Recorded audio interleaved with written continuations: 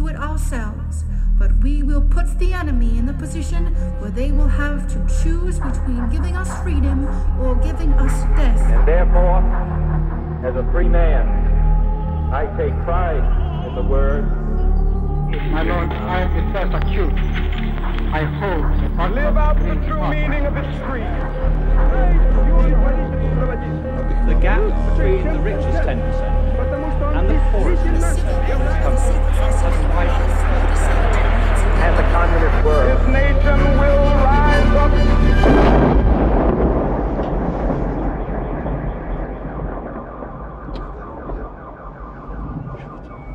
Hezký den, s Pavlem Šplíchalem vás vítáme u dalšího dílu naší podcastové série Kolaps, kterou společně připravujeme pro internetový deník Alarm.cz a mluvíme v ní na aktuální témata s výjimečnými hosty.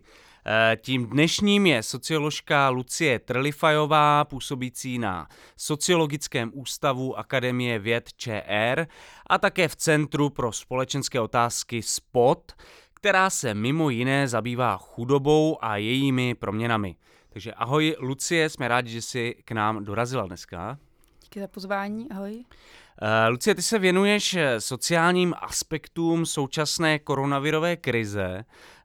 Můžeš nám třeba nějak stručně popsat, jak podle těch sociologických výzkumů dopadají vládní opatření na obyvatele České republiky? Jsou proto nějaká data? Nějaká data jsou, není jich tolik. To, co je vlastně jako hodně příznačný pro současnou situaci, že třeba takový data o celkové nezaměstnanosti příjemcích dávek vlastně poměrně málo promítají ty sociální dopady. Takže jsme odkázali na nějaký výzkumy, kvantitativní šetření, co třeba dělá pak Research, teď se vydalo výběrové šetření pracovních sil, co dělá Český statistický úřad. My sami ve Spotu děláme kvalitativní výzkum mezi lidma, kteří pracují v nějakých nejistých zaměstnáních, se kterého jak já budu dneska čerpat. A asi bych ráda na úvod řekla, že bych hodně ráda poděkovala svým kolegyním Andreje Svobodový a Martině Seidlový, od kterých z jejich informací jsem hodně taky vycházela. Tak to jenom na úvod. A teďka teda k té otázce. Jo. Tak na koho to nejvíc dopadá? Já myslím, že nebudu říkat nějaké věci, které jsou moc překvapivé, ale už teda to nevadí. Data. A to jsou služby, pohostinství, pracovnictví v ubytování, kulturní a zábavní činnosti. Co je zajímavější, podle mě se teďka ukazuje, to teďka právě ukazoval ten staťák, že to je víc viditelný zřejmě ve městech a větších městech. Jako je třeba Praha. My to vidíme v těch našich výzkumech, i my třeba spolupracujeme s různými obcemi po České republice. A když se tam ptáme na ty dopady, tak nejsou tolik vidět, jako tady v Praze, kde je to vlastně velký segment lidí, kteří běžně nejsou vnímaný jako nějaký příjemci sociální podpory, pracují v nějakých méně jistých zaměstnáních a ne v sektorech, na který ten COVID víc dopadl, který je třeba víc vnímaná jako sektor, kde pracuje spíš střední třída. A najednou jsou to lidi, kterým se propadly příjmy. Takže to myslím, že je hodně specifický a trošičku jiný, aspoň z toho, co vidíme teďka. Uvidíme, co bude dál, že jo, ale že ty dopady jsou víc koncentrovaný v těch jako ekonomicky silnějších místech a myslím taky hodně ve službách, že vlastně v tom průmyslu to ještě teďka tolik neprojevuje. Taky už diskutovaný v médiích, ale asi důležité zdůraznit, to znamená, dopadá to víc na lidi v nějakých prekérních, nejistých postaveních, pracující na dohody, OSVČ a pak myslím, že to má hodně silný genderový dopad, k tomu se asi budeme taky jako o tom ještě bavit. A jak z hlediska tohoto hodnotíš ty vládní kompenzace, které zatím byly, ať už na jaře, tak teďka na podzim? Já myslím, že je hodně vidět, že tady zafungoval ten program antivirus, že se vlastně nepropouštělo ve velkým. Není tady ani výrazný propad jako té nezaměstnanosti. I přesto je ale vidět, že je určitý pokles počtu zaměstnanců, třeba se propouštělo dvakrát víc než v loňském roce. Takže jako na ty zaměstnance tady není tak viditelný dopad v tom, že by úplně nutně ještě přicházeli o práci. Vidím, co bude teďka, ale spíš to je tady přesto vidět, že ty lidi jsou v nějaké nejisté situaci a pociťují ať už pokles příjmu nebo ten pocit nejistoty. To musí být nějaké šetření. Pak je tady ta skupina druhá, o které jsem mluvila, to jsou ty lidi v nejistých, prekérních pracech, ať už dohodáři nebo OSVČ.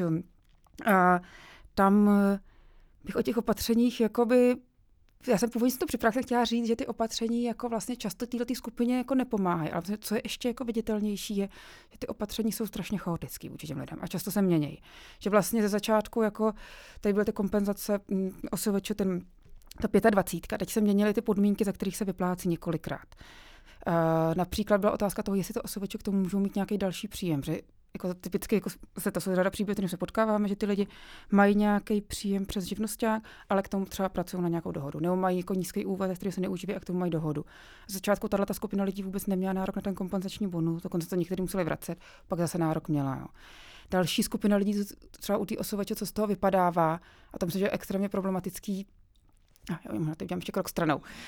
Ty OSVČ, ta podpora těch OSVČ, když měli výpadek příjmu, tak ona se vyplácí přes Ministerstvo průmyslu a obchodu, což jakoby nějak jako dává logiku v nějaké perspektivě financování, ale zároveň to nedává logiku, má to nějaké efekty, které jsou jako velmi problematické, protože jako, když člověk přijde o příjem, tak má nastoupit nějaké jako sociální dávky, které mají fungovat jako kompenzace toho příjmu. Ale ten problém je v momentě, kdy to nevyplácí Ministerstvo práce a sociálních věcí, respektive Česká správa sociálního zabezpečení případně, tak najednou to nefunguje už jako kompenzace příjmu, ale jako podpora podnikatelů. A najednou jsou z toho vylučovaný nějaký skupiny podnikatelů, který běžně na tu podporu nárok nemají. A specificky jsou to lidi, kteří mají dluh vůči státu nebo jsou v úpadku. Takže vlastně veškerá podpora OSVČ, která byla pracována s MPO, z ní vypadaly ti OSVČ, kteří mají jako exekuce, respektive kteří mají dluhy vůči státu, a nebo případně jsou v úpadku, to znamená v insolvenci. To znamená, já když jsem zaměstnaná, ztratím zaměstnání a dostávám podporu nezaměstnanosti, tak se nikdo nedívá na to, jestli jsem v exekuci nebo v insolvenci. Tu podporu dostanu. Zatímco u OSVČ tady vypadla vlastně ta nejvíc ohrožená skupina, protože najednou se ta podpora, která mě teoreticky měla fungovat jako nějaká sociální dávka, přesunula přes MPO. Říkám to srozumitelně. Přijde jako důležitý aspekt. Jenom takže ve smyslu, že prostě tyhle lidi takhle postižený nemají na tu dávku nárok. Nemají na to na podporu nárok. Nesplňují ty podmínky. No.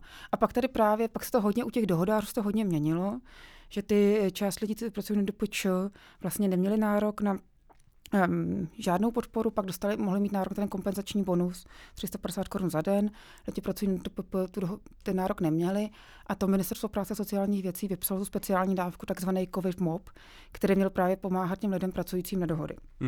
Teďka už na to dosahují i živnostníci. A tam je zase důležitý vidět, že zatímco všechny ty ostatní dávky, jako ty běžná dávka podpory částečný příjem, tak se odvíjí od mého předchozího příjmu. U těch OSVČ, to přišlo se přes MPO, to bylo konstruované jako nějaká kompenzace příjmu. Zatímco tyhle ty dohodáři dosahovali na tu dávku mimořádné okamžitý pomoci, což je dávka, která je v rámci systému pomoci hmotné nouze. A najednou už to je jako testovaný, že oni musí dokládat veškeré jako příjmy, ale i částečně majetek. Musí se dokládat, co mají na účtech. A ta výše té dávky se vypočítává, i když není tak přísná jako jiný dávky hmotné nouze podle životního minima. Takže najednou jakoby tady máme skupinu lidí, kde u nich ta kompenzace už nedívá na to, co měli předtím. Ani jestli to je jako dostatečně vysoký, ale je nastavená jako nějaký to úplný minimum, i když trošičku méně striktně nastavení, než je v tom systému hmotné nouze. A tady ty podpory byly úplně malinký. Tady vlastně MPSV odhadovalo někdy na jaře, že tady pracuje u nás 220 000 lidí na dohody, 140 000 lidí to má jako hlavní příjem. A v zásadě ta mimořádná okamžitá pomoc kolem COVID byla vyplácena jenom v řádu stovek lidí v průběhu jednotlivých měsíců. A ty částky byly hrozně nízký. Takže tady jako vidíme, jako, že čím prekarizovanější segment, tím je ta vlastně podpora víc zúžená, vylučuje nějaký skupiny. A zároveň u těch jako nejvíc prekarizovaných lidí je ještě víc, jako se blíží spíš nějakému hodně striktnímu režimu podpory, aby ty lidi vůbec přežili. A už to není k tomu, aby to narovnávalo příjmy do nějaký úrovně, jako ty lidi měli předtím. Je vlastně moc nadnesený říct, že zatímco firmy mohou tu vládní pomoc čerpat víceméně tak jako na jaře, tak OSVČ jsou zatím ve srovnání s tou první vlnou nebo s tím jarem, tak trochu ponechání svýmu osudu. Jako myslíš, že vlastně ta situace je jich teď stejná jako na jaře, nebo je stejně zoufalá jako na jaře? Že to je jako nejistá, asi to, co je nejviditelnější. Byl schválený kompenzační bonus na konci října, který ale ještě nevstoupil v platnost. A teďka jako vlastně zase není jasný, kdo na něj přesně bude mít nárok, za jakých podmínek, jestli ty lidi k tomu můžou mít nějaký další příjem a hlavně kdy bude vyplácený. Takže jako já myslím, že to, co je nejcharakterističtější, je jako pocit, že vlastně v těch rozhovorech, co říkali kolegyně, zaznívá, že ty lidi se cítí, že na ně vlastně není braný ohled, že jsou zapomínaný. Ale zároveň prostě tam je hrozně silně definovaný tou nejistotou. To znamená nedostatek informací, pozdní informace a úplná chaotičnost. A já jako ještě možná bych to trochu přesunula z nějaký jako popisu těch opatření k tím příběhům, tak ono to je hrozně vidět, jako že se řekne, OK, tak to dostanou ty lidi o 14 dní později. Ale v momentě, kdy mluvíme, jako my třeba mluvíme hodně s matkama, samoživitelkama v Praze, kteří pracovali v kultuře, nebo v nějaký jako něco jako reklama, zábavní průmysl, tak ty lidi vlastně měli poměrně jako ne úplně nízký příjmy, ale neměli vysoké rezervy. A v momentě, kdy jim ty příjmy vypadnou a mají zaplatit nájmy v těch výši, co jsou v Praze, tak 14 dní zpoždění už začíná být poměrně krizový. Jo. Takže ono jakoby je potřeba to uvažovat jako i v kontextu toho, že ty OSVČ a specificky ty OSVČ, kterými my teďka teda víc mluvíme, nejsou lidi, kteří měli nějaké velké rezervy.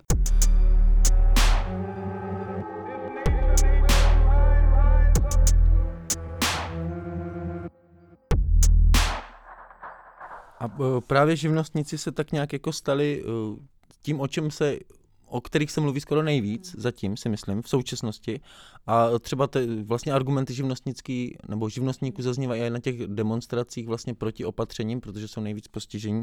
Ale dá se říct, o kolika lidech vlastně v České republice se bavíme? Když se bavíme tady o těch lidech, kteří se vlastně ocitli v problémech a jsou zároveň OSVČ. No, já musím říct, jak tomu ty čísla fakt nemám. Já jsem se dívala na nějaký čísla jenom ohledně toho, jak jako klesl počet podnikatelů. A tak nějaký odhad?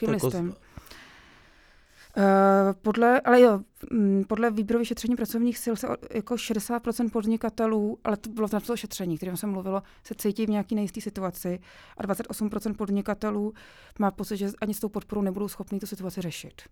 Mhm. Takže zkrachujou. Že zkrachujou. Nebo že, jako to není tam asi přímo řečení. Takže jakoby je to třetina podnikatelů, přičemž se odhaduje, že v Česku je nějakých 700 000 podnikatelů bez zaměstnanců a 158 000 podnikatelů se zaměstnanci. Ty jsi vlastně mluvila o tom, že se do nějakých významnějších problémů dostávají hlavně lidé ve větších městech, takže předpokládám, že Praha, Brno, a když jsi mluvila teďka o samoživitelkách pracujících třeba v reklamním průmyslu, jsou to tyto typy profesí, které jsou nejvíc jakoby ohrožený, nebo kdybys měla dát nějaký příklad, jako vlastně o kom mluvíme?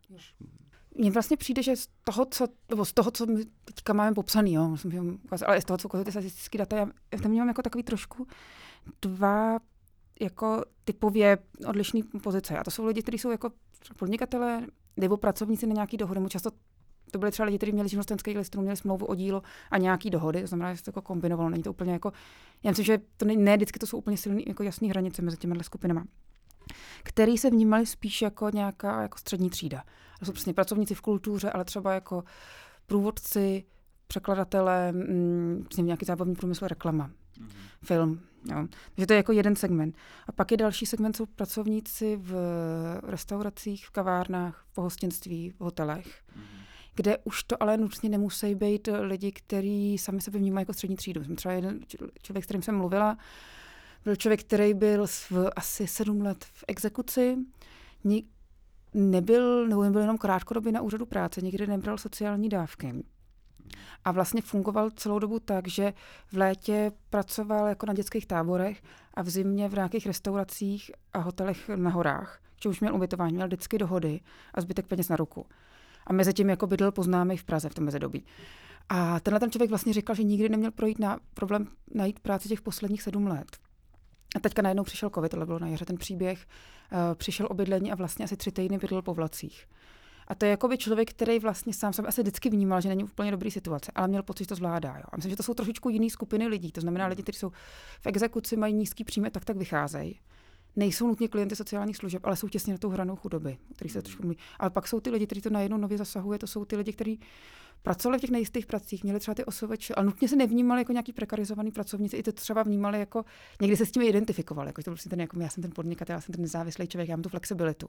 A najednou jsou tím zase zasažený, jo. A myslím, že u té skupiny, u té střední třídy ještě jako menší nějaká znalost nějakých sociálních systémů nebo podpory. Ale myslím, že to je typický pro obě ty skupiny, jo. To, co teďka vidíme, tam vlastně přijde hrozně důležitý na celý té současné situaci říct, jo, že za těch posledních jako já bych řekla 10 letí se u nás hrozně jako zmenšoval ten systém sociální podpory a je extrémně stigmatizovaný. Takže jako je vlastně u nás jako všechny ty sociální dávky jsou hrozně nízko a jsou jako velmi špatně jako dostupný a celá ta logika jejich konstrukce byla primárně řízená jako snahu o úspory a prevenci zneužívání. Jo. A teďka tyhle ty lidi se buď to stydějí žádat, nebo když o to můžou žádat, to je hrozně složitý, nevyznají se v tom a nemůžou se dostat k těm informacím. A samotný ten úřad práce nebo to ministerstvo vlastně ani neumí uvažovat jako jak výrazně pro klientsky A teď se to jako sráží, jo. Prostě mám tady skupinu lidí, kteří by tu pomoc potřebovali ji rychle, aby se nepropadli. A máme tady systém, který vůbec jako takhle není zvyklý uvažovat o sociální podpoře.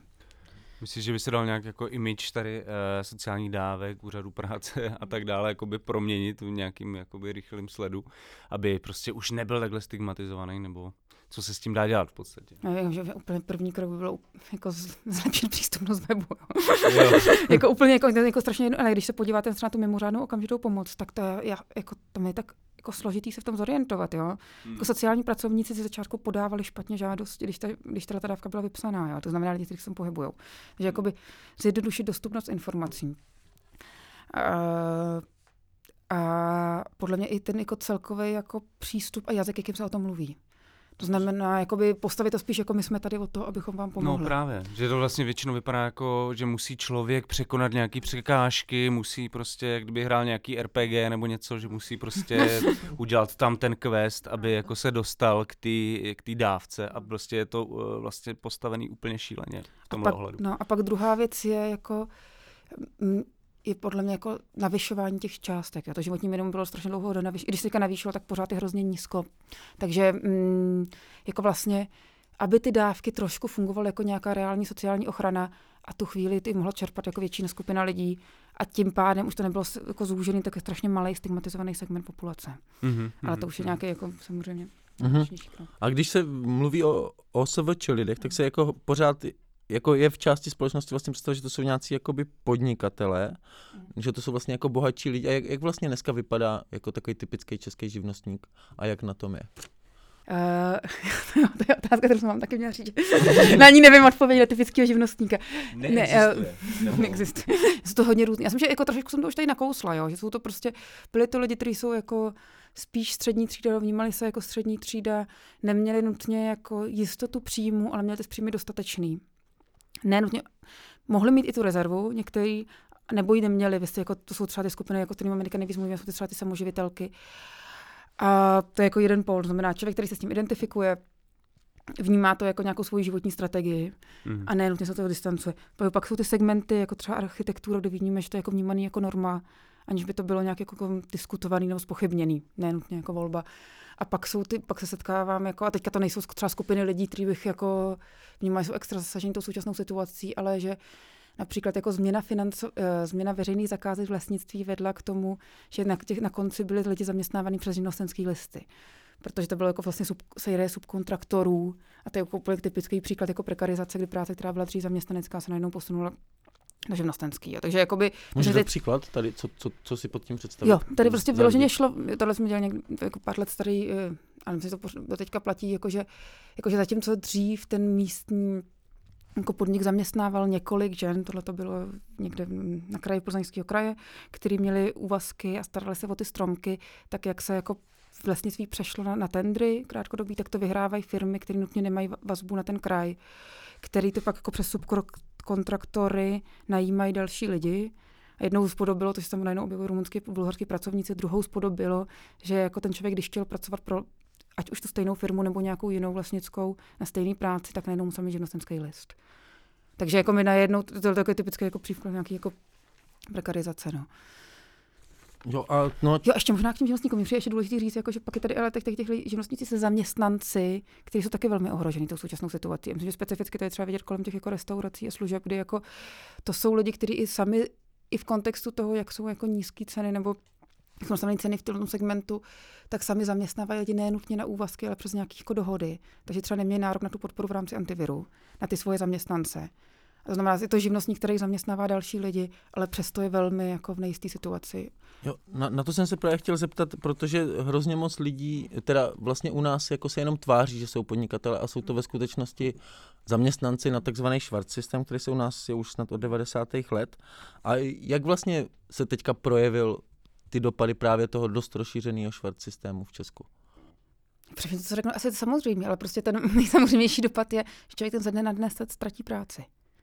Jako by mě vlastně, jako to se jako projevilo, vlastně nepřišla zakázka, já nemám příjem a nemám žádnou jako ochranu, pokud nechci úplně pozastavit živnostenský list, protože vlastně na úřadu práce já můžu na většinu dávek, které jsou běžný, dosáhnout jenom, když mám pozastavený živnostenský list. ale v momentě, kdy ho pozastavím, tak se zbavím možnosti mít tu zakázku, kdyby náhodou přišla.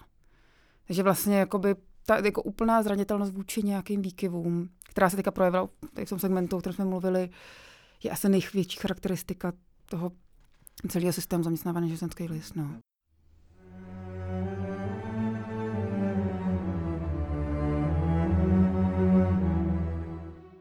No, kdyby se třeba jako český stát rozhodl, že třeba se švarcistem začne něco dělat, šla by spíš tou cestou jakoby, jak to říct, represe, to znamená jako postihování těchto typů pracovně právních vztahů, nebo bys nabídla nějaké jiné řešení, jako co s tím vlastně dělat?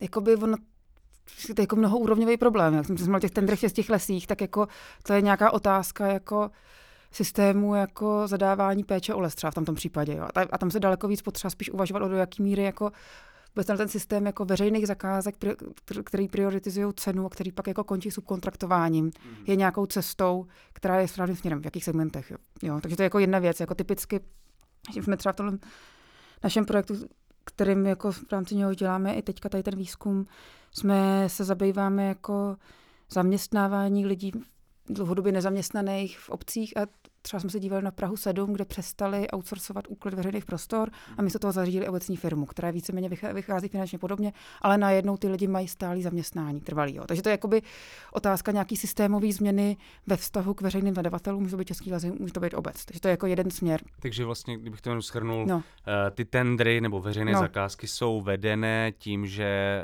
samospráva ušetří, ale důsledkem je taky jako brutální prekarizace. Na konci prostě jsou lidi prostě buď na černo, nebo na dohody, nebo na nějaký osoveče. Takže to je jakoby, to není otázka jako postihování toho samotného vztahu, ale spíš toho systému v rámci, který vlastně vede k vzniku tohohle vztahu. To byl první krok. Pak byl druhý krok, je podle mě fakt jako je role inspekce práce. To znamená, jako, aby systematicky sledovala tam, kde je nějaký zastřený zaměstnanecký vztah a je to osoveče. Já teďka nevím třeba do té debaty okolo architektury, a myslím, že by to bylo velmi problematické a to bude velmi narážet, ale jakoby v řadě segmentů. A ta důležitá otázka u toho je, jak nabídnout ochranu těch zaměstnanců. Vždycky. Jako to asi, a není to tam, kterým se věnovala, ale určitě jako tohle je jako věc. Myslím, že pak je obrovský celý segment, jako jsou zaměstnávaní cizinci. Je to vlastně taky otázka nějaký jako role inspekce práce, ochrany cizinců, ochrany zaměstnanců. Což je asi hodně jiný segment než třeba architektura. Jakou roli v tom hraje třeba agenturní zaměstnávání, jako tady v tomhle problému? To agenturní zaměstnání se hodně omezilo v době minulé ekonomické krize v roce 2011. Vlastně se nemohli cizinci ze třetích zemí nemohli být zaměstnávaní přes agentury. Takže tam se to pak jako zase dělalo nějakýma jako obcházením, právě subkontraktováním. Jo. Já vím, že tam byly takový případy, jako v Kutý Hoře se pronajímaly celý výrobní linky, který vlastně jakože zásadní pravidlo je, že agenturní zaměstnanec musí mít stejnou mzdu jako kmenovej. A aby se tomu to předcházelo, tak se vlastně jako subkontraktovala práce na jedné výrobní lince. Jo. A to se vlastně, myslím, že tady ta otázka se vrací k větší roli inspekce práce, větší jako kapacita inspekce práce, větší dostupnosti i jazykový. A jaká je situace cizinců? Teďka kvůli právě tady těch agenturně zaměstnávaných cizinců, kteří se vlastně taky museli ocitnout bez práce, často z den na den. Já musím říct, my jsme dělali nějaký výzkum na jaře, kdy to bylo hodně jako nejednoznačný. Protože ten průmysl, vlastně ta výroba ještě nešla dolů. Takže těm cizincům zůstávala ta možnost zaměstnání. Teď to vlastně bylo dost jako spíš tam byly jako protichůdný zájmy, že na jednu stranu tam bylo jako ze strany části odboru tlak na větší ochranu zaměstnanců proti covidu, ale tím pádem i třeba uzavírání těch továren. A na druhou stranu to byly ty cizinci, kteří sem přijeli jako dělníci, kteří si potřebovali vydělat a vlastně neměli zájem na tom uzavírání.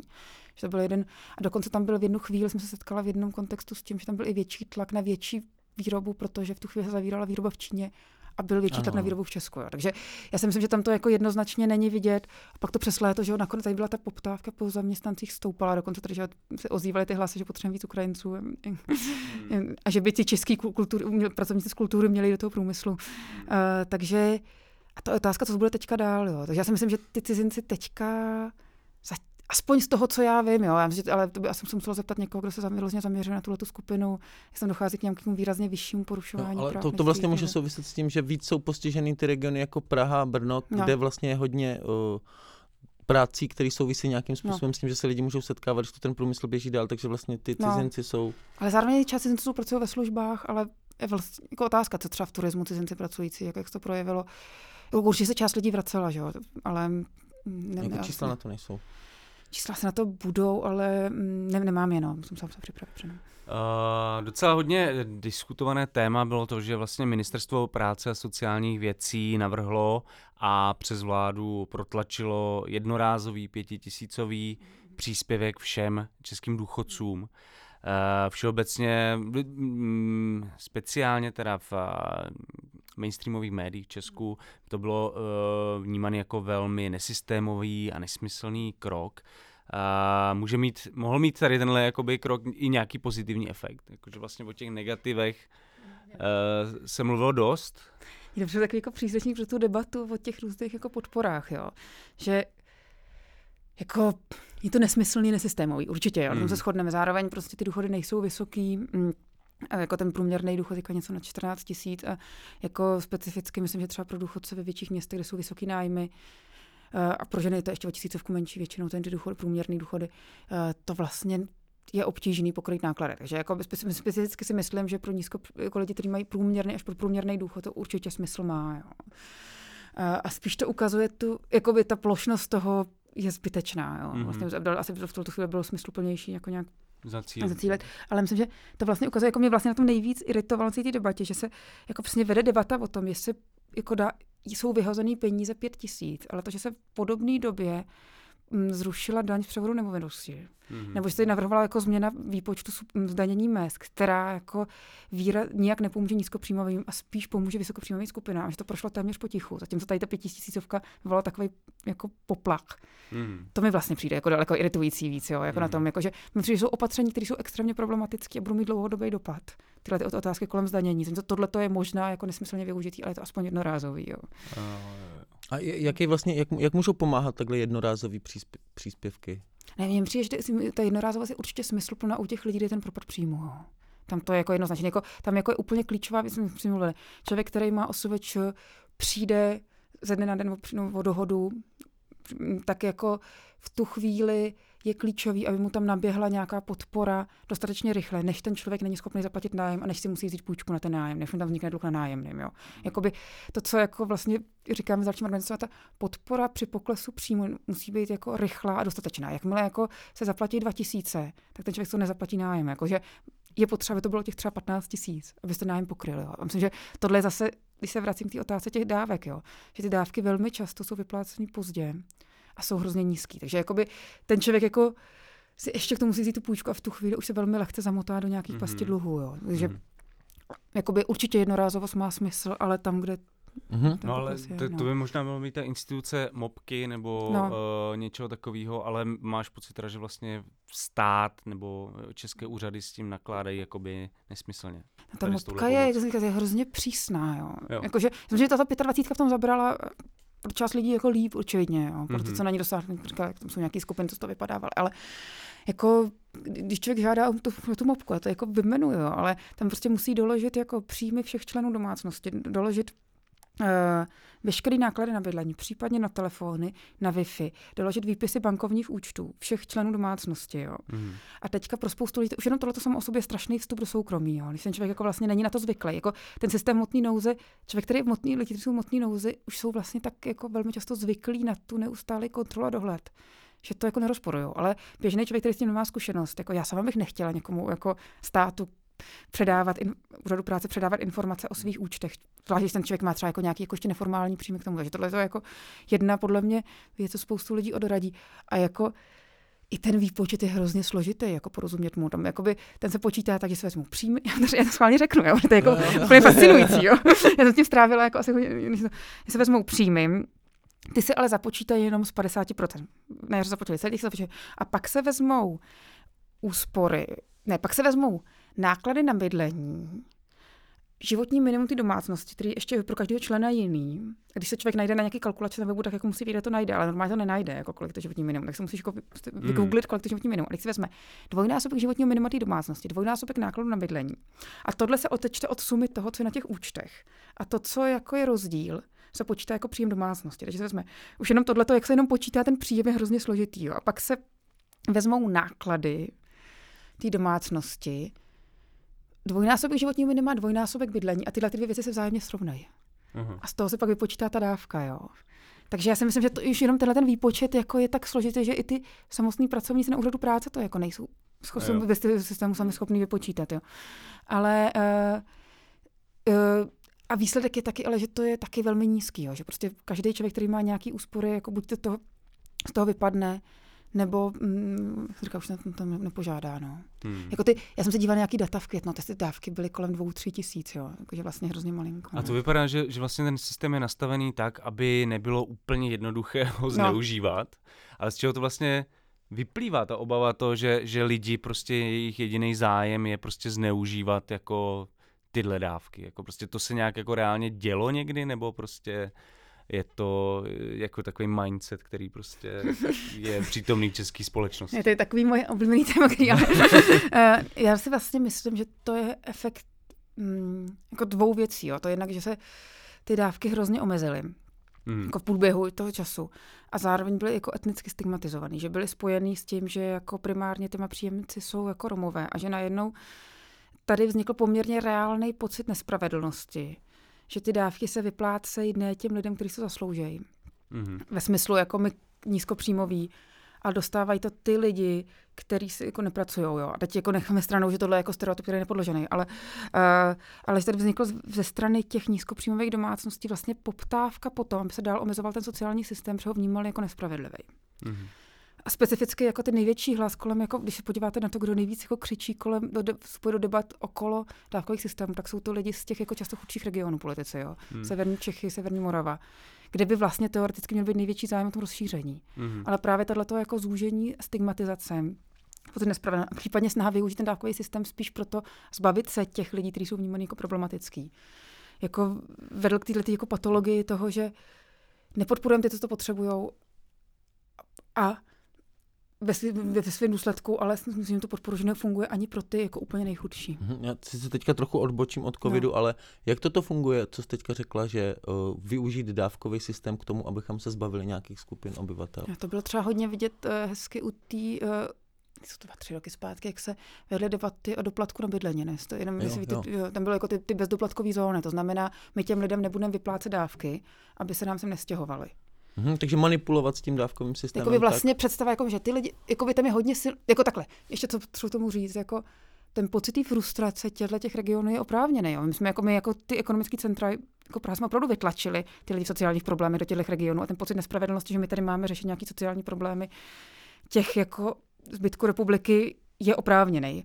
Jo. Problémem je, že jako to odpovědí je snaha ty lidi vytlačit a je tam představa, OK, ty lidi nemají příjmy, ergo jsou nepostižitelný nějakýma jinýma nástroji, my po nich nemůžeme vymáhat pokuty. My nemůžeme, je tam jako privatizovaný bytový fond, takže my vlastně máme velmi malou vliv na to, jaký lidi se sem stěhují. My nemůžeme dělat nějakou politiku bydlení jako obec. A ty dávky jsou vnímané, to je to jediné, co ty lidi jako s tím můžeme jako tu skupinu lidí ovládat. A v tu chvíli jako se o nich uvažuje takhle jako jak jako nejlíp. Takže to je vlastně absence jiných jako nástrojů státu nebo obcí, protože vlastně nemají jiný nástroje, tím pádem tohle. No, oni nějaký mají, ale jako je to složitý, no, nebo vyžaduje to daleko větší investice, úplně zase změnu perspektivy, jako jak jsou skupinou. Ale ve výsledku vlastně to znamená, že ty lidi teda buď migrou jinam, anebo jsou prostě hozený úplně jakoby na ulici prostě, nebo jako do totální jako sociální nějaký pasti prostě. No, nebo... To znamená zbavit se tady tohle problému pro... No, nebo spíš vytlačit, jako ta představa, vlastně, nebo ten efekt, co to má, je, že ty lidi vytlačí, přesunou se do jiné obce.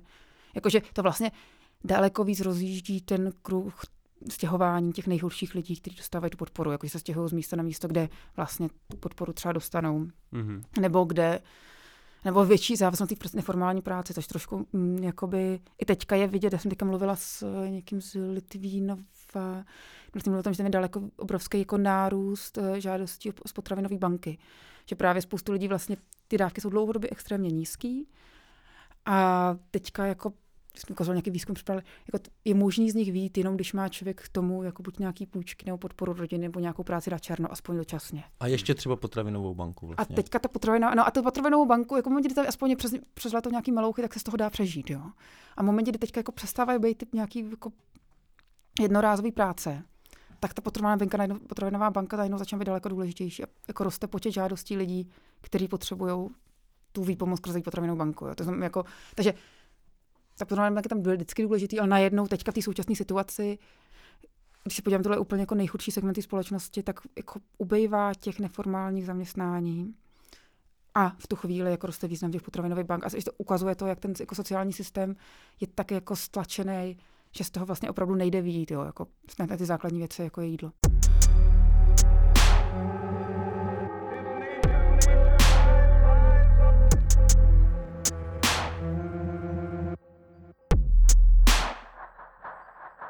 A já jsem právě se chtěl zeptat vlastně na nějaký skupiny, o kterých se třeba v tom mediálním veřejném prostoru tolik nemluví, které vlastně zůstávají neviditelný, protože tím covidem jsou jakoby hodně zasažený.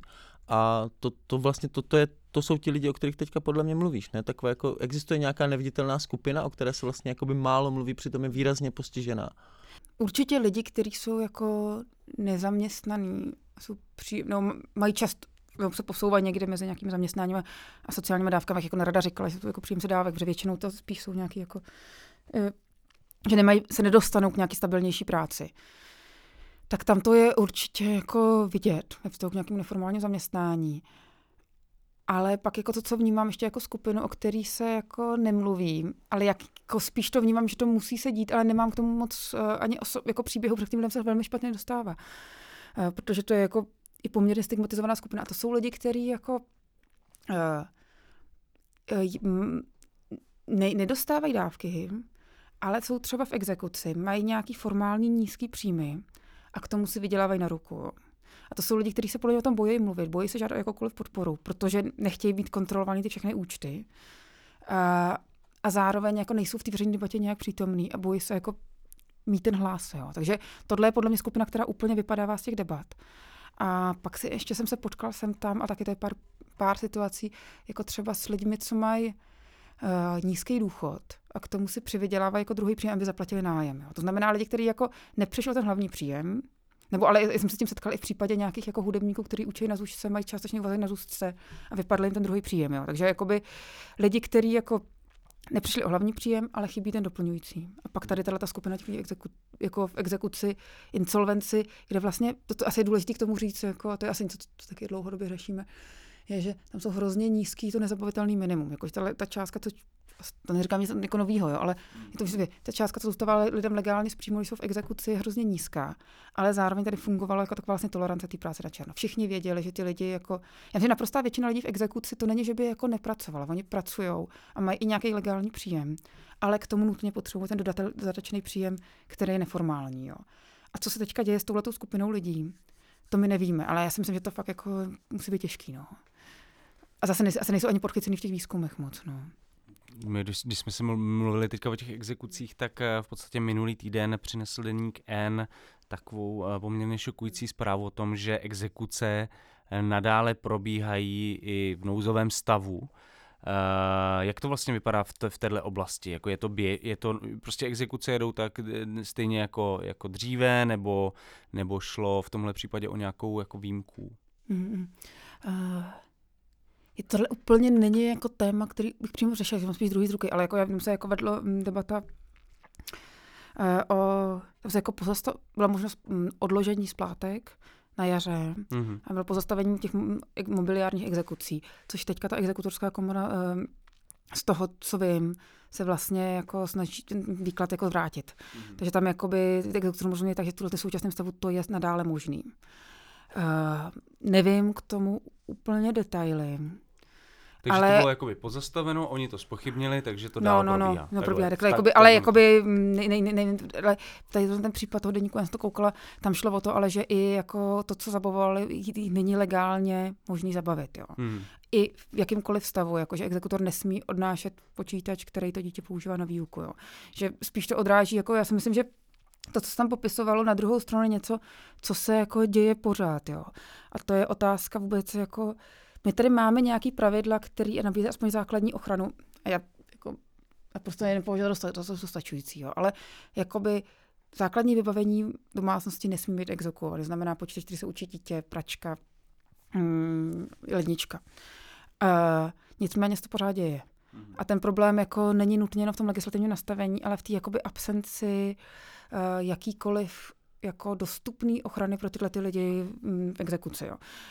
Já když jsem dneska dělala nějaký rozhovor právě s lidmi v exekuci letos přes léto a tam vlastně, když jsem se jich ptala, jak takovouhle situaci řeší, když se jako dostanu s nějakým protiprávním jednáním, tak vlastně volají známým. Jo. Takže tam vlastně, jakoby, mně zase přijde, že ještě vracím k té nelegitimitě toho sociálního systému, že to je vlastně hrozně jako vidět, že ty lidi v exekuci, a tohle byly zrovna jako lidi, kteří byli v exekuci a byli vázáni na sociální služby a brali sociální dávky, tak v této situaci aspoň znali nějakého sociálního pracovníka. Jo. Ale člověk, který není vázaný na sociální služby, protože ty sociální služby jsou takhle služený, tak vlastně nemá vytvořenou tu síť, na koho se obrátit. Jo. A mi říkají, já se buď obrátím na právníka, pokud na to mám prachy, nebo můžu si půjčit prachy. Pokud na to nemám, tak já vlastně nemám šanci to řešit, nebo to googlím nějak. Jo.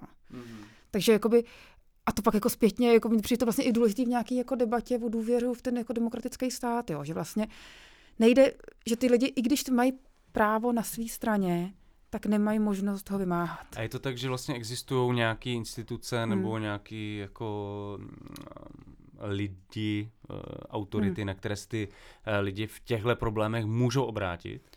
Nebo ani takový lidi jako nejsou? Jsou občanský poradny třeba. Jo. Jsou nějaký dluhový poradny, ale jich hrozně málo. Mají hrozně malé kapacity. A jako ty věci jsou někdy poměrně složitý. No. Takže jako a povědomí o tom taky je nízký. A se to vrací k tomu, jako, že naprostá většina lidí nemá přesně povědomí o těch sociálních službách, protože to je vnímaný. A jak by se to dalo řešit? Jako... Jakoby vlastně, furt se motáme vlastně kolem toho stejného problému, ale asi by třeba stát měl třeba v tom nějak jako aktivně něco dělat. Ve smyslu, pokud máte ty a ty problémy, musíte kontaktovat toho a toho člověka, tu a tu poradnu, ale to se absolutně neděje. No, nebo jako trošku se zlepšuje, jako nějaký dluhový poradny se jako rozšiřují, ale to je jich pořád jako nepoměrně málo, ale jako já si myslím, jako to pro mě je trochu záhada, jako proč nejsou třeba nějaký základní informační weby, takový, jako že tohle vlastně, jako, samozřejmě se to pořád jako mění, jo, ale jako má to není záhoda, ono to jako vychází z toho, jak se v té společnosti uvažuje o těch dlužnících, že jo, jakoby, že jsou to vnímaný, to jsou ty lidi, kteří jsou za to zodpovědní.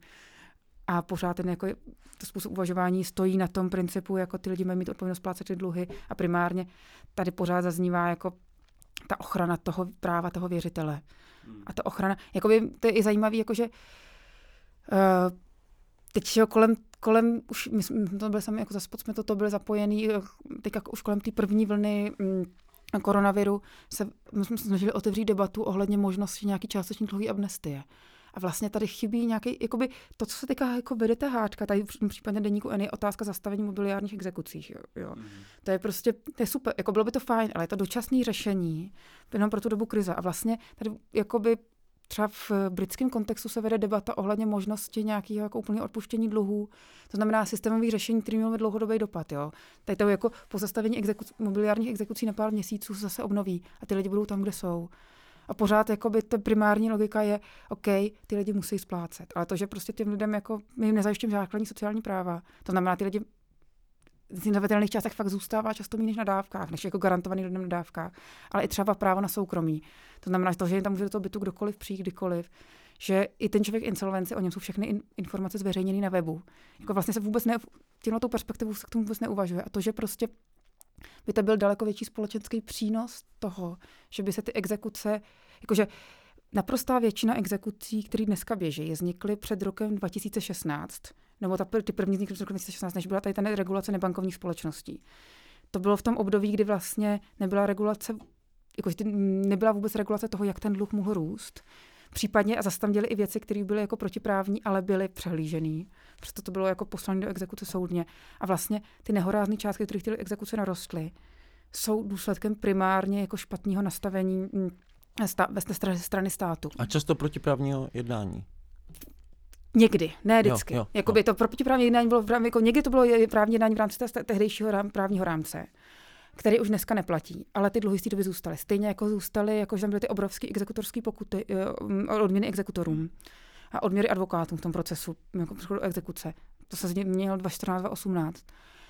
A jakoby tady, já si myslím, že to, co mělo zaznít, ne jako zastav nebulérní exekuce, měl by daleko silnější hlas, jako teď je ten moment, kdy je potřeba prostě ty dluhy jako zrušit. A ty dluhy vznikly jako, ono by to bylo smysluplné je rušit, jenom proto, aby ty lidi byli možní se znova zapojit do té ekonomiky. Ale jako ono tam je i úplně jako ta jako radikální jako nespravedlnost toho, co se historicky dělo a s čím se ty lidi potýkají. A jak potichu je v té společnosti tolerovaná, je pro mě jako úplně nepochopitelná. A když třeba i mluvím s těma dlužníky a já od nich slyším i nějaký příběhy, jo, třeba jako příběhy toho, jak je, jako jedna paní vyprávěla, jak její známý, která byla v exekuci, vydražili barák. Jako ona zřejmě neotvírala dopisy, to většina lidí v exekuci má takový jako mentální blok, jako velmi složité neotvírat ty dopisy, ale ona to zjistila, že tam přišel nový majitel toho domu. Pak zpětně to ale napadla a bylo to protiprávně vydražený ten barák. Ale už ho nedostala zpátky, dostala jenom tu částku, za kterou byl ten barák vydražený. A to bylo kolik? Jako to bylo asi 1/5 té reální ceny. Jo. Nevím, jako já jsem jako to, jakoby, byl, ale že, a když se, a to mi ty lidi vypráví v tom příběhu, když se jich na konci toho příběhu zeptám, co by se mělo v systému exekucí, tak oni řeknou, měla by se zakázat reklama. Jo. Nebo mělo by se jako, asi by se nemělo těm lidem jako půjčovat tolik, jo.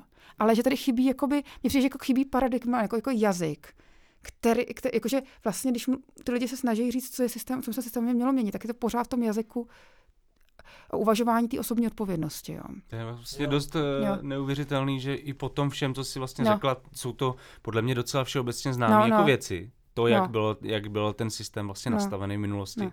Tak stále jako je ta perspektiva ty dlužníky dost negativní. Jako a nejsou slyšet, jo. Jakože pro mě to přišlo jako... A sami jsou jakoby tak nějak jako takový self-hate nebo něco takového. Sebedisciplinovaný. Jako to pro mě jako fakt jako... Teď by byl ten moment, jo.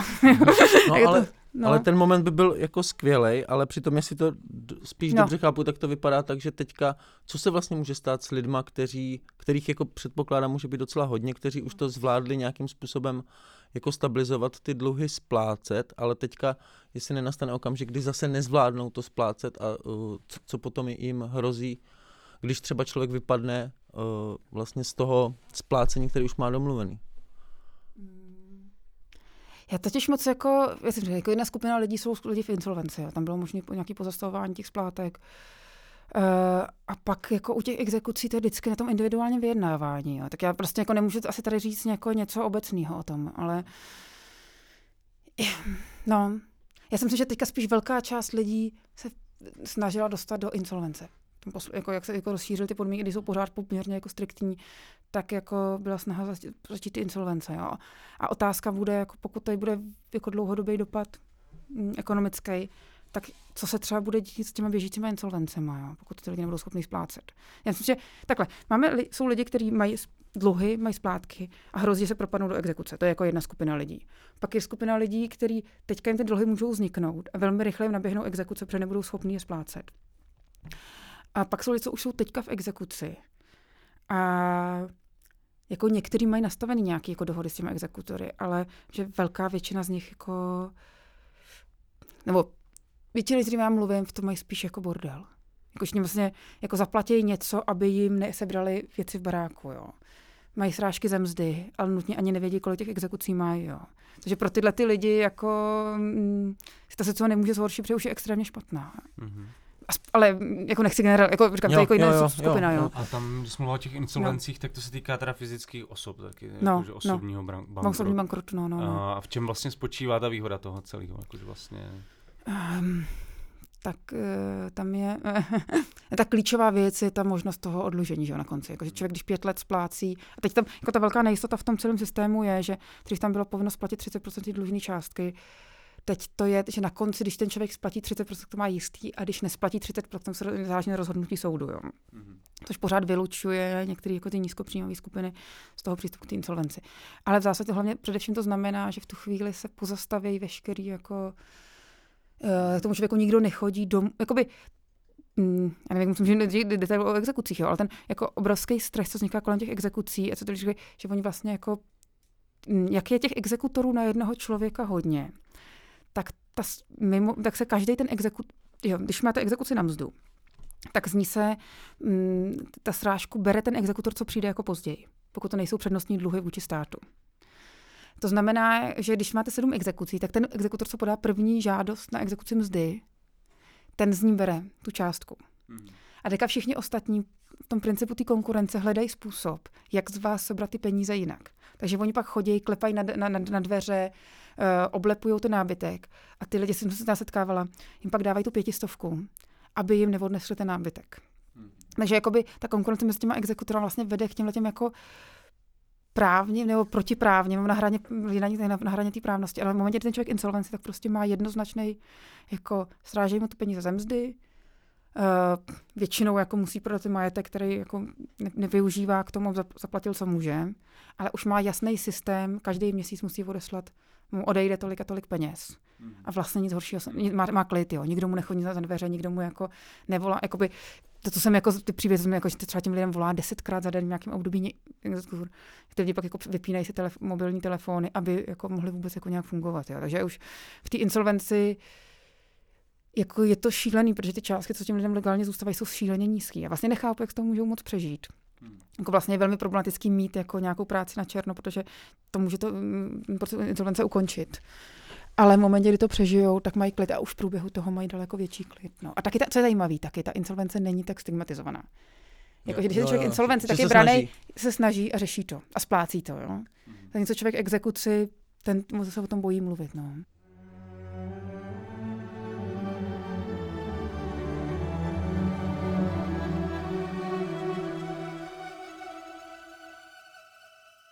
Baví vás náš podcast Kolaps a nevynecháte jediný jeho díl? Podpořte jeho vznik finančním příspěvkem v naší stálé kampani na portálu darujme.cz/projekt/905. Odkaz najdete i na našem webu a2larm.cz.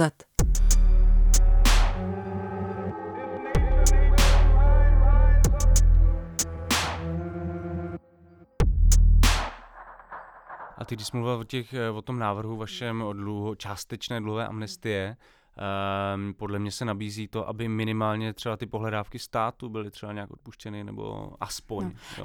Ještě podle mě... Týkalo se to tohle, nebo? Ne, my jsme fakt jako, já si myslím, že tam jde o čem se uvažovali, ale já to jako nemám úplně, nevím, jestli je to správná varianta, myslím, že to je spíš na nějakou jako veřejnou a právnickou debatu, jo, ale to, co tam jako padl, co je ten problematický návrh, co vnímám jako problematický, ale co tady zaznívá jako pragmatická varianta, je ten státní výkup těch dluhů, jo. Což myslím, že ale vlastně znamená, že spoustu těch společností, které to získaly velmi problematicky, už toho třeba něco vymohly a už jsou ty exekuce nevymahatelné, prostě nemají, ještě dostanou další peníze od státu, jo. Takže to byla ale další varianta byl ten slovenský systém, že se ty exekuce jako pozastaví všechny a musí být znova obnovený ze strany toho věřitele, pokud o to má zájem. Takže to znamená jako nějaká taková amnestie, která je vlastně jako není vymnulování těch dluhů. Ale jako pro mě ta otázka je, jako a to já fakt opravdu nevím. Já bych ráda viděla nějakou právnickou debatu o tom, jestli je opravdu možný některé ty dluhy úplně vymazat. Jo? Za jakých podmínek. Jako myslím, že to státně v současném právním systému nejde. Mm-hmm. Ale jako jaký jsou ještě alternativy k těm dlouhým řešením, myslím, že to bylo jako spíš zajímavý hledat. No. Mm-hmm. Ale ještě, jako to, jakým by třeba jako uvažovat o tom, že by se pozastavili a zrušili se veškeré poplatky a úroky, jo. Jenomže to je hrozně těžký, protože ty druhy byly přeprodávaný a často už není jasný, co byla ta původní dlužná částka, jo. Já myslím, že mě nebudeš trochu chtít odpovědět, ale tady v tomhle pořadu. Chtěl jsem se ptat, že se už hodně mluví o tom, že ty počty nezaměstnaných jako postupně rostou, byť díky těm programům vládním se to daří vlastně držet zatím nějak v mezích, tak ale byla bys ochotná říct nějaký odhad, kam poroste nezaměstnanost? Jestli se třeba dostaneme na nějaký krizový čísla, já nevím, kolik byly kolem roku 2010, že byla třeba už 10% nezaměstnanost, to si myslíš, že hrozí? Já to jako, je otázka, protože jsem nechtěla povědět, ale že reálně, kdyby se tohle dělo, tak to bude dít v momentě, kdy se začne něco dít s těma jako globálními trhy. Jakože jakoby, my jsme tak jako, začnou mizet ty průmyslové místa, které jsou vázané, jako nemyslím globální trhy jako finanční trhy, ale myslím jako, kdy jako se promění produkce v průmyslu globálně a budou narušený ty produkční sítě. Tak jako to chvíli to dodí, a to teďka zatím nevidíme, no, ale jako asi to budeme vědět víc na jaře, jako opravdu se mi to těžko soudí, no. No uvidíme na jaře, prostě myslíš, že zatím se to říct nedá, dobře. Ty jsi totiž chtěl zeptat, ve kterých oborech to bude. Jo. Ne, tak jako to, co je jako jasně vidět, je, že jako v těch IT a komunikaci to jde hrozně nahoru, jako ty zisky. Jo? A tam se to, jako to, co vidíme, jako je pozastavení těch služeb, který ale může být dočasný a může se znova rozjet. Spíš je to otázka, jako co mi přijde jako extra problematický, jako co se bude dít s tím segmentem služeb a do jaký míry to ty vládní opatření jsou teďka nastavený, přispějou k tomu k nějakému úbytku těch lokálních aktérů, dojde k centralizaci u nějakých velkých aktérů.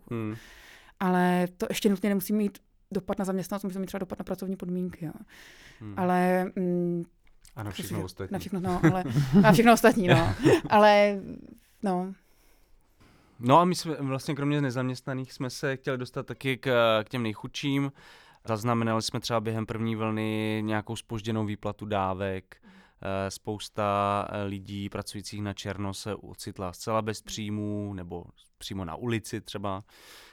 Počítám, že vlastně ta situace se bude čím dál víc zhoršovat v těchto ohledech, protože... Zaznamenává to už jako nárůst bezdomovectví přímo? Trochu. No spíš jako nemám jako úplně nějaký čísla, ale jako jsem tam, ale jako musím říct, že k tomu úplně jako nevidím, ale mně spíš přijde, že to, co vidíme v těch výzkumech, jsou spíš ty dluhy na nájemném. Jo. To znamená, že ještě jako ty lidi nepřicházejí o to bydlení. To, co jsem potkávala, že lidi končili na ulici, byly spíš, když se zavřely na jaře ty ubytovny. Takže ty lidi přišli jako o bydlení. Ale je to třeba, ale možná to není to, ale já jsem ještě vedu bytovou komisi na Praze 7, kde třeba rostl počet žádostí od seniorů, kteří byli na ubytovnách a zřejmě to vnímali jako stabilní a najednou začali žádat o sociální byty. Ale spíš to bylo prevence, jako na ty ubytovně ještě byly, ale najednou i ta ubytovna zřejmě přestala být vnímaná jako bezpečná. Jo. Takže já si myslím, že tohle možná se ještě jako projeví trošičku později, ale možná už teď, možná jako během příštích týdnů. Ale každopádně už teď se zavírají ubytovny a rostou dluhy na nájemným, což nezvěstí právě v téhle oblasti vůbec nic dobrýho. Já jsem dokonce někam připosílal někdo z pražského deníku, že jako nejvíc rostly dluhy v Praze. Nově vzniklý dluhy. Což přesně jako napovídá. Tomu ještě, to je asi důležitý říct, ale to asi je ten jeden aspekt, který jsem na začátku zmínila a nemluvila jsem o něm. Ale že celý ten covid má jako velmi silnou genderovou dimenzi. Teď v tom smyslu, a já tam myslím, že to je právě i důležitý kolem těch jako pozdního vyplácení těch dávek, jo, že vlastně, když se uvazuje, tady vznikl ten antivirus, který jako je náhrada toho příjmu, tak v řadě těch lidem zůstalo jako velká část té mzdy. A pak je tady ošetřovný. A přitom to byly jako často ženy s dětma, že jo, který nastoupily na to ošetřovný. A tam bylo původně jenom těch 60%, pak to vystoupilo na těch 80%. A to ošetřovný bylo vyplácení hrozně pozdě. A jakoby ten jeden jako faktor, který vedl k tomu jako vzniku dluhu na nájemní, bylo u těch samoživitelek, že oni jakoby šli na to ošetřovný, dostali ošetřovný, ale bylo jim vyplacený pozdě. A v tu chvíli začal vznikat ten dluh na nájemný. A jakoby to, co tam jako vlastně přijde strašně důležitý, je říct, jako, že tady vlastně v těch pozicích, kde častěji pracují ženy, to znamená primárně ta péče. Jako ty ženy pracují v pozicích častěji, kde jsou nižší mzdy. A teďka to ošetřovný, který je vlastně nižší než ta kompenzace mzdy u těch lidí, kteří jsou jako zaměstnanci, ještě zvýší toto znevýhodnění. Jo. Takže jakoby, a když se vrátím k té Praze, tak to jako násobí tady, jako ty lidi pracují na jistých pozicích, nebo měli jako nízký mzdy, ošetřovný, který bylo jako nižší než ten jejich příjem. A plus jsou ve městě, kde jsou vysoký nájmy. Takže tady vlastně, a tohle, když se dá jako všechno dohromady, tak to najednou vedlo k tomu, že velmi rychle tady vznikl dluh na nájemném. Pokud tam nenaběhal, pak to se objevilo. Jako co je ještě zajímavý vlastně aspekt té celé věci, a to bylo, že my jsme mluvili o nějakých stigmatizovaných skupinách, ale ty samoživitelky nejsou stigmatizovaný tolik v té celé debatě. Vlastně byly docela přítomní v té veřejné debatě. Ale najednou, protože ten sociální systém jako nezafungoval, jako ten rychlej, adekvátní ochrana, tak tady vznikly nějaké crowdfundingové sbírky nebo soukromí sbírky, že najednou jakoby tady vznikají jako soukromí zdroje, které trošičku suplujou ten nefunkční stát. A v některým lidem jako dočasně pomohli přes nějaké jako dary, jo, nebo přesně tyhle jako sbírky. No, protože my už jsme si o tom mluvili dneska několikrát, že v podstatě, ať už teda se to týkalo vyplácení podpory v nezaměstnanosti nebo dalších sociálních dávek, nebo to ošetřovné, že v podstatě ty peníze přicházejí velmi pozdě. Jakože vlastně jaká je představa jako lidí řídících stát o tom, jaké mají finanční rezervy lidi, jak prostě zacházejí s financema a tak dále. Že a mě přijde, genderová dimenze je v tom, že daleko častěji, jakože ty mzdy nepřicházely pozdě, ty kompenzace na mzdy nepřišly pozdě, ale přišlo pozdě to ošetřovný. A u těch jako domácností, kde jsou tam dva živitelé, se to tolik neprojeví, protože jsou tam příjmy. Ale u těch samoživitelů se to projevilo úplně šíleně. A to je, myslím, že to je to uvažování toho státu, který není jenom o tom, jako nevnímáme, že ty lidi nemají úspory, ale tady tohleto dopadá nejvíc na ženy. A my vlastně nevnímáme, že tady existují že jakoby ty domácnosti jsou jako bez nějakého, že pořád to vlastně trochu reflektuje nějakou jako muž jako ten živitel, který musí mít ten příjem vždycky, ale ta žena je ten dodatečný příjem a vlastně nevadí, když je později. Jo. Tak to, nebo to tam jako velmi jako to vnímám. No. Jakože vlastně teda to ošetřovný vyplatíme později, protože teď to jsou není tady tak důležitější no, když věci teď se jako zaplatí ty mzdy, že jo. Jasně. Jo, což je vlastně genderovaný. No, to je genderovaný, jasně. A romský aktivista Jožka Miker minulý týden napsal na Facebook, že se přestali uznávat žádosti o podporu v nezaměstnanosti, že se nějak posunuli, že bude teprve možnost vlastně o tohle žádat až někdy v prosinci. Slyšela jsi o tady těch případech? Jako neslyšela, mě to trochu překvapilo právě, já jsem že to bylo něco, co jako jsem přehlídla, ale jako šlo o to, že se nebude vyplácet podpora v nezaměstnanosti. Že ani se zastavili ty žádosti vlastně, že nejde podávat žádosti. Že někdo přijde o práci, jde na úřad práce, že chce a to bude mít spíš teda přehlcení toho úřadu práce, bych si typla.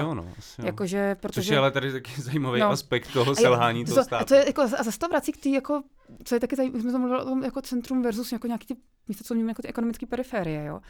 Teď byly nejvíc přehlcený úřady práce v Praze, který nestíhali, jo. Zatímco, když jsem mluvila s někým v Kadani, tak tam říká, že to stíhá, jo. V Hanušovicích na Moravě. Takže jakoby...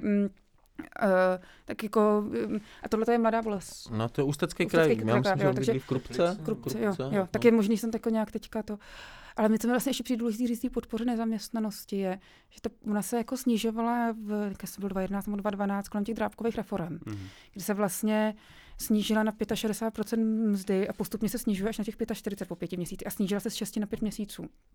To, co vlastně myslím, že by bylo potřeba, když se zase vracíme k tomu, ta podpora musí být jako dostatečná, tak vlastně to, co bylo jako velmi potřeba teďka je vrátit zpátky tu podporu tam, kde byla nahoru. Jo. Že vlastně, že to je 65% příjmu, tak specificky u těch nízkopříjmových domácností, to vlastně znamená, že v tu chvíli jsou zase ohrožený tím, že jako nezaplatí běžný náklady na provoz. No. A vrací se zase do těch dluhů. A vrací se zase, no. Takže jakoby tohle to je jako jedna taková věc, co se snažíme jako s dalšími organizovat jako teďka zdůrazňovat, je jako jestli chceme nějakou rychlou pomoc, třeba když hrozí teďka, že se bude víc propouštět, tak nemusíme nutně vymýšlet nový kompenzace, ale stačí, aby ta podpora nezaměstnanosti fungovala. To znamená, jako ono během těch, jako ono se i ukazuje nějakých zahraničních výzkumech, jako že když ty lidi nemusí to zaměstnání vzít hnedka první, protože nemají žádný příjem, mají nějaký ty 3-4 měsíce na to, aby se to zaměstnání našli, tak se najdou lepší jako kvalitnější práce. Jo. No, ve kterým potom je třeba zůstanou díl. Ve kterým zůstanou díly, jo. Jakože, jako těch 6 měsíců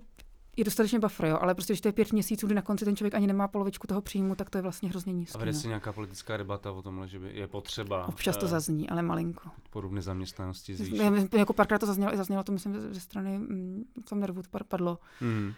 Ale teď to zase stichlo. No, to asi vlastně i ta debata částečně stichla, že dokud přišla ta druhá vlna, že teď se zase intenzivní jako že vlastně přes to léto vlastně všechny ty debaty trošku vyšuměly. Jo, jasně, no. Že vlastně jsme mysleli, že jsme z problémů venku no. Všichni teda, nejenom politici. Ale já vím, že ten problém jako té debaty je v tom, že vlastně chybí aktéři, kteří by ji vedli, jo.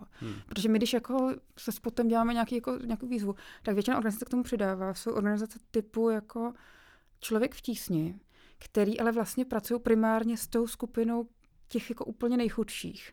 A vlastně tady chybí nějaká organizace, nebo já bych neřekla ani organizace, ale nějaký hlas v tom veřejném prostoru, který by zastupoval... Odbory, ale odbory se vlastně často nezajímají o ty nezaměstnaný tolik, jo. Dlouhodobě se nezajímali. Jako vlastně... Oni se nezajímají o ty, kteří nejsou odbory. A kteří nejsou odbory, přesně, jo, to je další věc. Jako odbory se nezajímají, jako lidi dohodáři, osověči, a že vlastně tady chybí jako teďka ty samoživitelky trošku začaly být vidět přes klub, jak se to jmenuje, klub svobodných matek, že jo. Ale jinak ty další skupiny, o kterých jsme mluvili, znamená, jako je tady nějaká asociace povinných, která trochu hájí zájmy lidí v exekuci, ale myslím, to, co jsem dělala, jsou velmi jako opatrný. Je taková jako zájmová organizace mírně chudých. No, těch těsně nad hranou. Jako. By se mohla jmenovat, těsně nad hranou. Ale nějak jako i hlásí jich, jako nemusí to být nečná organizace. No ale že jako z toho, co jsi říkala, ty vyplývá, že tyhle lidi mírně chudí dělají všechno pro to, aby nevypadali, že jsou mírně chudí, takže jako se asi nebudou združovat. Já jsem si teda vždycky myslel, že ta organizace jmenuje sociální demokracie, ale... Bejvávalo. To jsme si mysleli někdy dávno, ale možná v nějaký jiný země, v jiném světě. To už je pryč, Pavle. No jo, já vím. Já jsem nostalgický.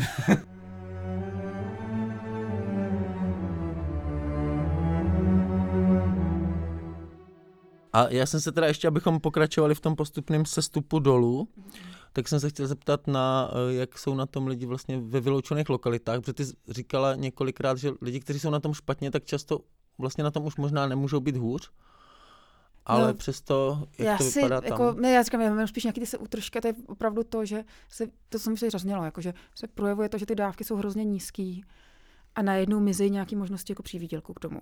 Takže tam jako roste poptávka po těch potravinových bankách, ale jako zároveň si myslím, že u části těch lidí ještě bylo jako, že ten první vlna nebyla tolik jako vidět, nebo že to prostě ona byla jako na jaře a že přes léto byly nějaký práce třeba ve stavebnictví. Takže tam jako bylo možné, jako, že to si nebylo vykrejt, no. Ale jako, to jsou spíš jako, mám hodně kusí informace, jo.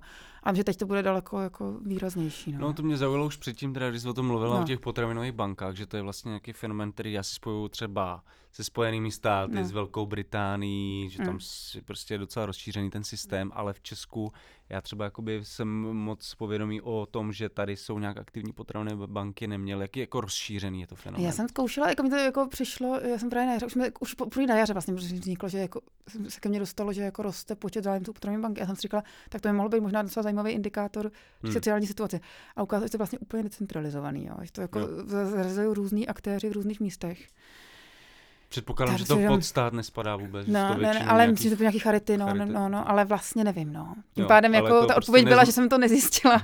A jsem to nechala být, no, ale že vlastně jako určitě není možný zjistit počty jako nějak centrálně, no. Já jsem teda na jaře dělal rozhovor s Karlem Karikou, který vede dům, nějak právě charitativní dům v Ústí nad Labem. A když jsem s ním mluvil, tak on už mě na tom jaře říkal, že jezdí jak debil po potravinových bankách, kde už vlastně docházelo jako jídlo i v té době, už na tom jaře. Takže teď to bude pravděpodobně. Takže si nás poslouchají nějaký sociologové a mají zrovna chvilku a čas, peníze. Tak se můžou zaměřit na mapování potravinových banek. Ještě jedna, to bylo jsme mluvili o tom, co bylo hrozně zajímavý zmapovat. Co by možná bylo taky vidět, jako když mluvil o těch lidích exekucí. No. To je takový jako téma, který se strašně dlouho chtěla dostat těm datům, jo, ale k těm exekucím. Jsem mluvila o těch dlužných těm soukromým jako nebankovkám, všem bankovním společnostem, tak jsou trochu tady ty dluhy vůči státu, ale pak jsou tady dluhy na zdravotním, jo. A jakoby to, co se jako vlastně by mohlo indikovat, že tady třeba roste nějaký počet lidí, kteří jsou v blbý situaci, je, že by rostl počet lidí, kterým jako roste dluh na zdravotním pojištění. Jako nevím, si neplatí zdravotní, jo. Tak tohle jako je takový, to je taky nějaký jako zdroj, ke kterému jsem se snažila jako nějakou dobu dostat a je to velmi těžký, no tak. Ale to bylo jako jiný. Že oni nedávají ty data k dispozici. Nedávají, je to jako vlastně něco máme, ale málo, no. No a kdybys měla vlastně říct třeba vypíchnout několik kroků, které by vláda měla teď udělat, aby pomohla situaci nejohroženějších domácností, jednotlivců a tak dále, které by to byly. Já si myslím, že to, co tady už podle, jako jedna věc je jako zásadně změnit přístup k těm sociálním dávkám. Jako znamená jako zvýšit informovanost, zvýšit dostupnost a změnit ten jazyk, jak se o tom mluví. Tam patří podle mě i navýšení těch dávek, jako navýšení životního minima, navýšení ty podpory v nezaměstnanosti. Jako já vlastně to, co jsem spíš školím, je vlastně hledat nástroje v tom rámci stávající systému, než vymýšlet nějaký ad hoc nástroje k tomu. Takže udělat vlastně znovu cool sociální stát. No, nebo ale jako vlastně... No. Nevnímat ho jako nějakou kouli na noze, ale jako nějakou záchranu. Nevymýšlet paralelní systém k němu, jo. Jako otázka, jak taky třeba zařadit OSVČ do sociálního systému, protože dneska, když člověk žádá o sociální dávky, tak pokud má OSVČ, je tam předpoklad, že má příjem ve výši poloviny průměrné mzdy, takže na spoustu neodvěsle od toho, jaký ho reálně má, jo. Takže tam jako na spoustu dávek nedosáhne. A pak u té jako to další velký téma jsou samozřejmě, jako za mě, takový oblíbený téma je zvyšování zastavitelné částky, aby těm lidem v exekuci zůstalo naživo.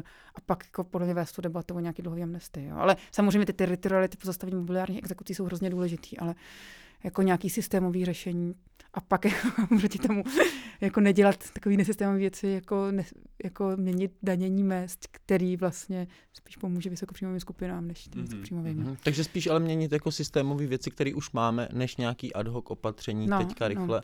A pak jako samozřejmě, ale uvažovat, to znamená, že jsem mluvila o nějaký ty vstřícnosti, to znamená jako mít i ty kapacity, aby ten úřad práce byl schopný ty dokumenty dost rychle procesovat, jo, ale ne nutně No. To oni asi budou všichni vždycky, nebo zajímavý třeba odpovědět na ten argument typu, kde na to vezmeme, prostě čím budeme takhle jako robustní sociální stát financovat a tak dál. V tom ty nevidíš problém prostě. Jenom k tomu zpátky, k tím procesům. Jako, že ty úřady jsou často zahlcený, jakože kolem těch sociálních dávek je tolik administrativy, která jako vede obrovskou kapacitu těm úřadníkům. Jo. To je jakoby jedna dimenze. Jo. A druhá otázka je jako my teďka jako stát utrácíme neuvěřitelné peníze. Jako my teďka si najednou všechno to, co se nemohlo, se může utrácet. Ten dluh jako neuvěřitelně roste. A je otázka, jakoby v momentě, kdy se udrží stabilita domácnosti a udrží se jejich kupní síla, tak jako v momentě, kdy se ta situace srovná, tak se to daleko rychleji potenciálně té ekonomiky vrátí. Jo.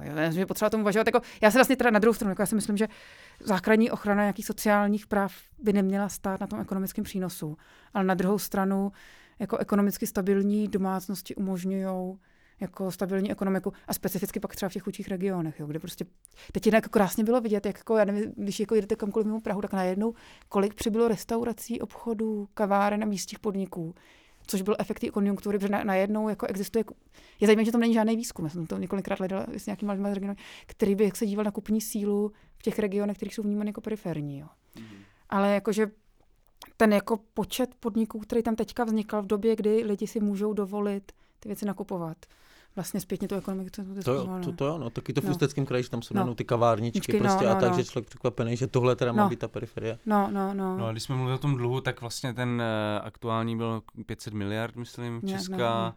Myslíš si, že kdyby vlastně byl nějaký jakoby robustnější sociální stát, tak vlastně tyhle ad hoc kompenzace jako některý ani nemusí existovat? No. Že vlastně ten systém by si s tím nějakým způsobem poradil. No, jakoby asi bych to musel říct ale jakoby musel bych to vzít jako po bodu, ale jakoby měl by daleko s nás jako nabíhat na tyhle ty situace. Jo. Mě jenom k jedné aktuální věci ještě bych se rád dostal, kterou jsme i medializovali na Alarmu v jedné zprávě, že část poslanců Velké Británii vlastně usiluje momentálně o zavedení nepodmíněného základního příjmu. Částečně se zavedl taky ve Španělsku jako řešení situace lidí v pandemii ve Spojených státech. O něm mluvil třeba i senátor Bernie Sanders. Jak ty vlastně vnímáš tady tyhle návrhy jako na zavedení nepodmíněného základního příjmu? V čem jsou pro tebe možný pozitiva a možný negativa tohle konceptu?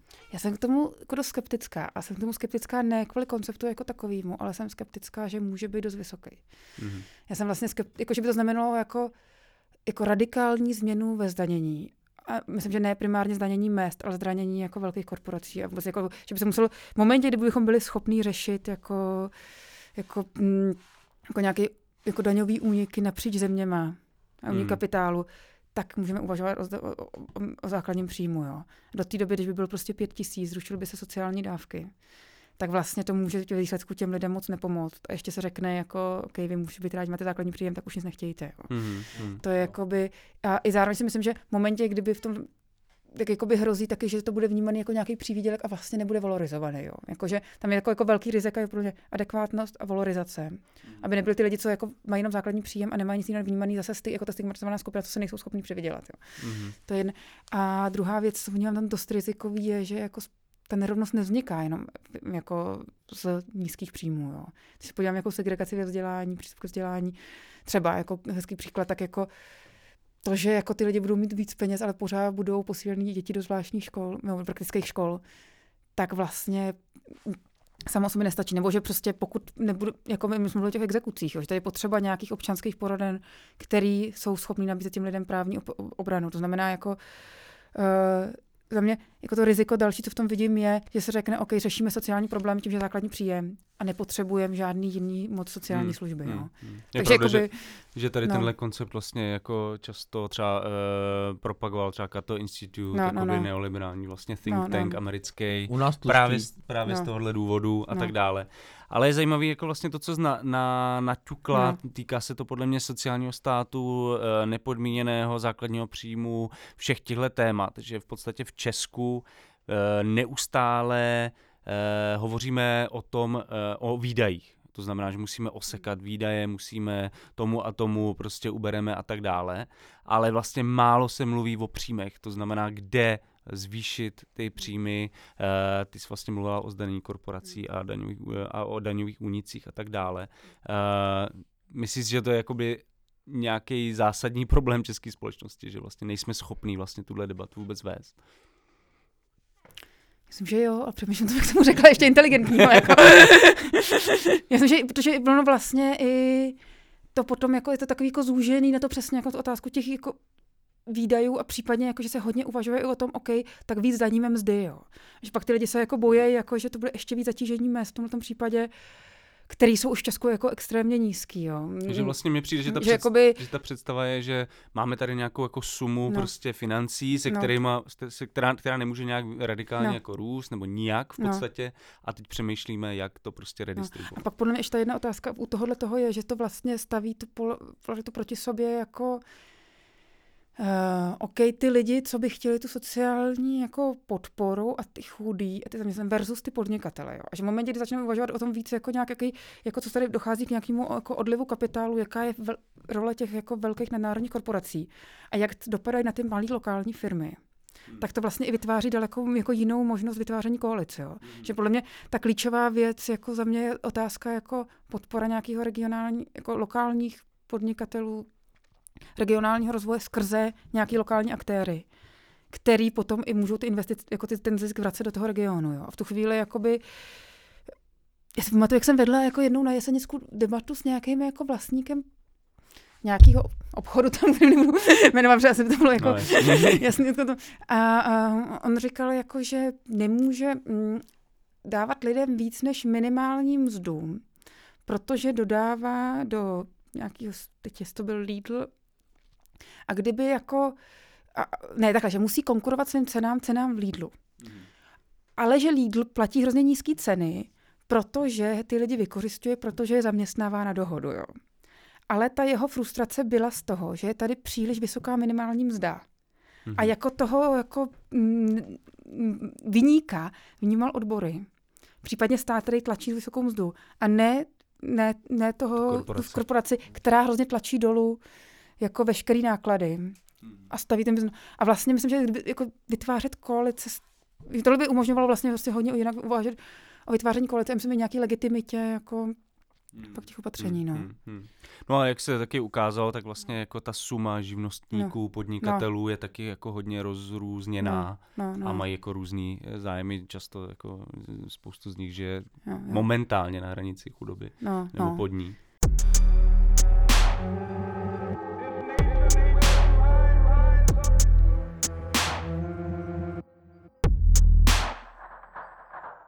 Tak já už bych asi poslední otázku, takovou jako samozřejmě věštící. Možná se nám rozroste, protože to je dost zásadní otázka. Jakou máš jako představu, jaké dlouhodobé pozitivní a negativní dopady na českou společnost bude aktuální koronavirová krize mít? Tak máme ještě hodinku. To být nemůže. Ne, ale jako já to trochu řekla, já se vlastně jako bojím dopadu na ty lokální podniky nejvíc, jo. Jako ty vlastně centralizace, jakože ty aktéři, který mají monopolizace, jako co mají jako větší jako rezervy, jsou ty globální aktéři, tím jsou malí aktéři, jako nebudou mít ty rezervy, tím pádem dřív zavřou. Takže pro tyhle korporace to je vlastně, ta krize je příležitost. To je příležitost, jo, asi ale jako vlastně tohle to vnímám jako riziko a vnímám to jako, že to vůbec není zohledňovaný v těch vládních opatřeních. Jo. Tak protože premiér, ale jako můžeme to říct, je zrovna ten, který z té krize může, pro kterého ta krize je velkou příležitostí. A to bylo to vidět i na tom momentu, že když tam jako nebyla snaha, jako, co bylo za podmínku, že ty firmy týkají toho zdanění firm, tam byla jeden moment jako debata o té podmínce. Že musí danit v České republice. V České republice, že jo, no, a to taky neprošlo, že jo. To nějakým způsobem prošlo?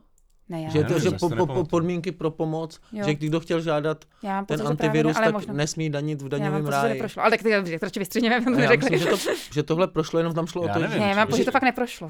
Že tam šlo o to, že ty evropský daňový, že jsou furt ty evropský daňový ráje. Na ty se to nevztahuje, ale na takový ty jako... Ale to byla jenom debata, ne?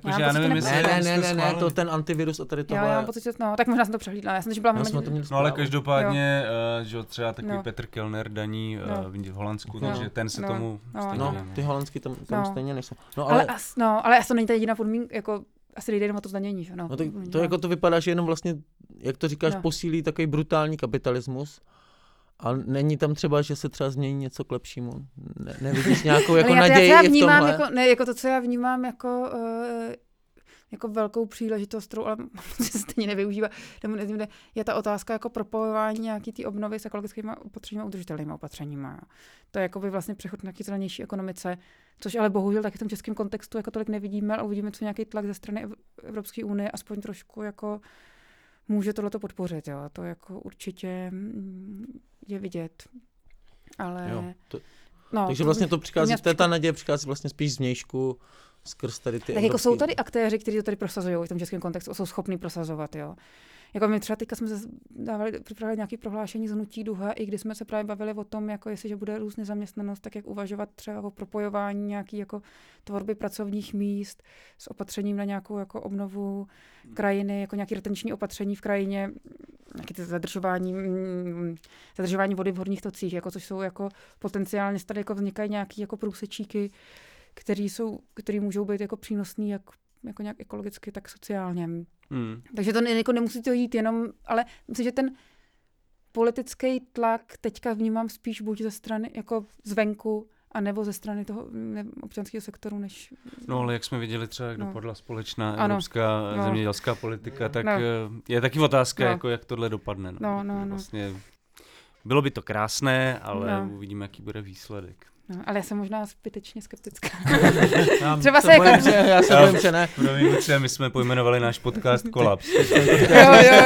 Já myslím, že jsi ještě docela pozitivní. Jo.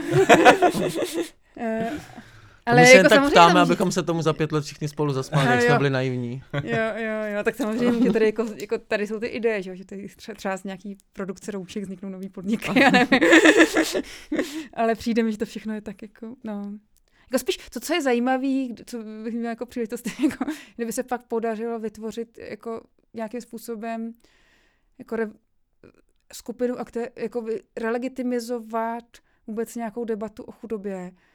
A jako vlastně myslím, že jakože v poslední době bylo hrozně vidět, jak se posunula debata o bydlení. Jo.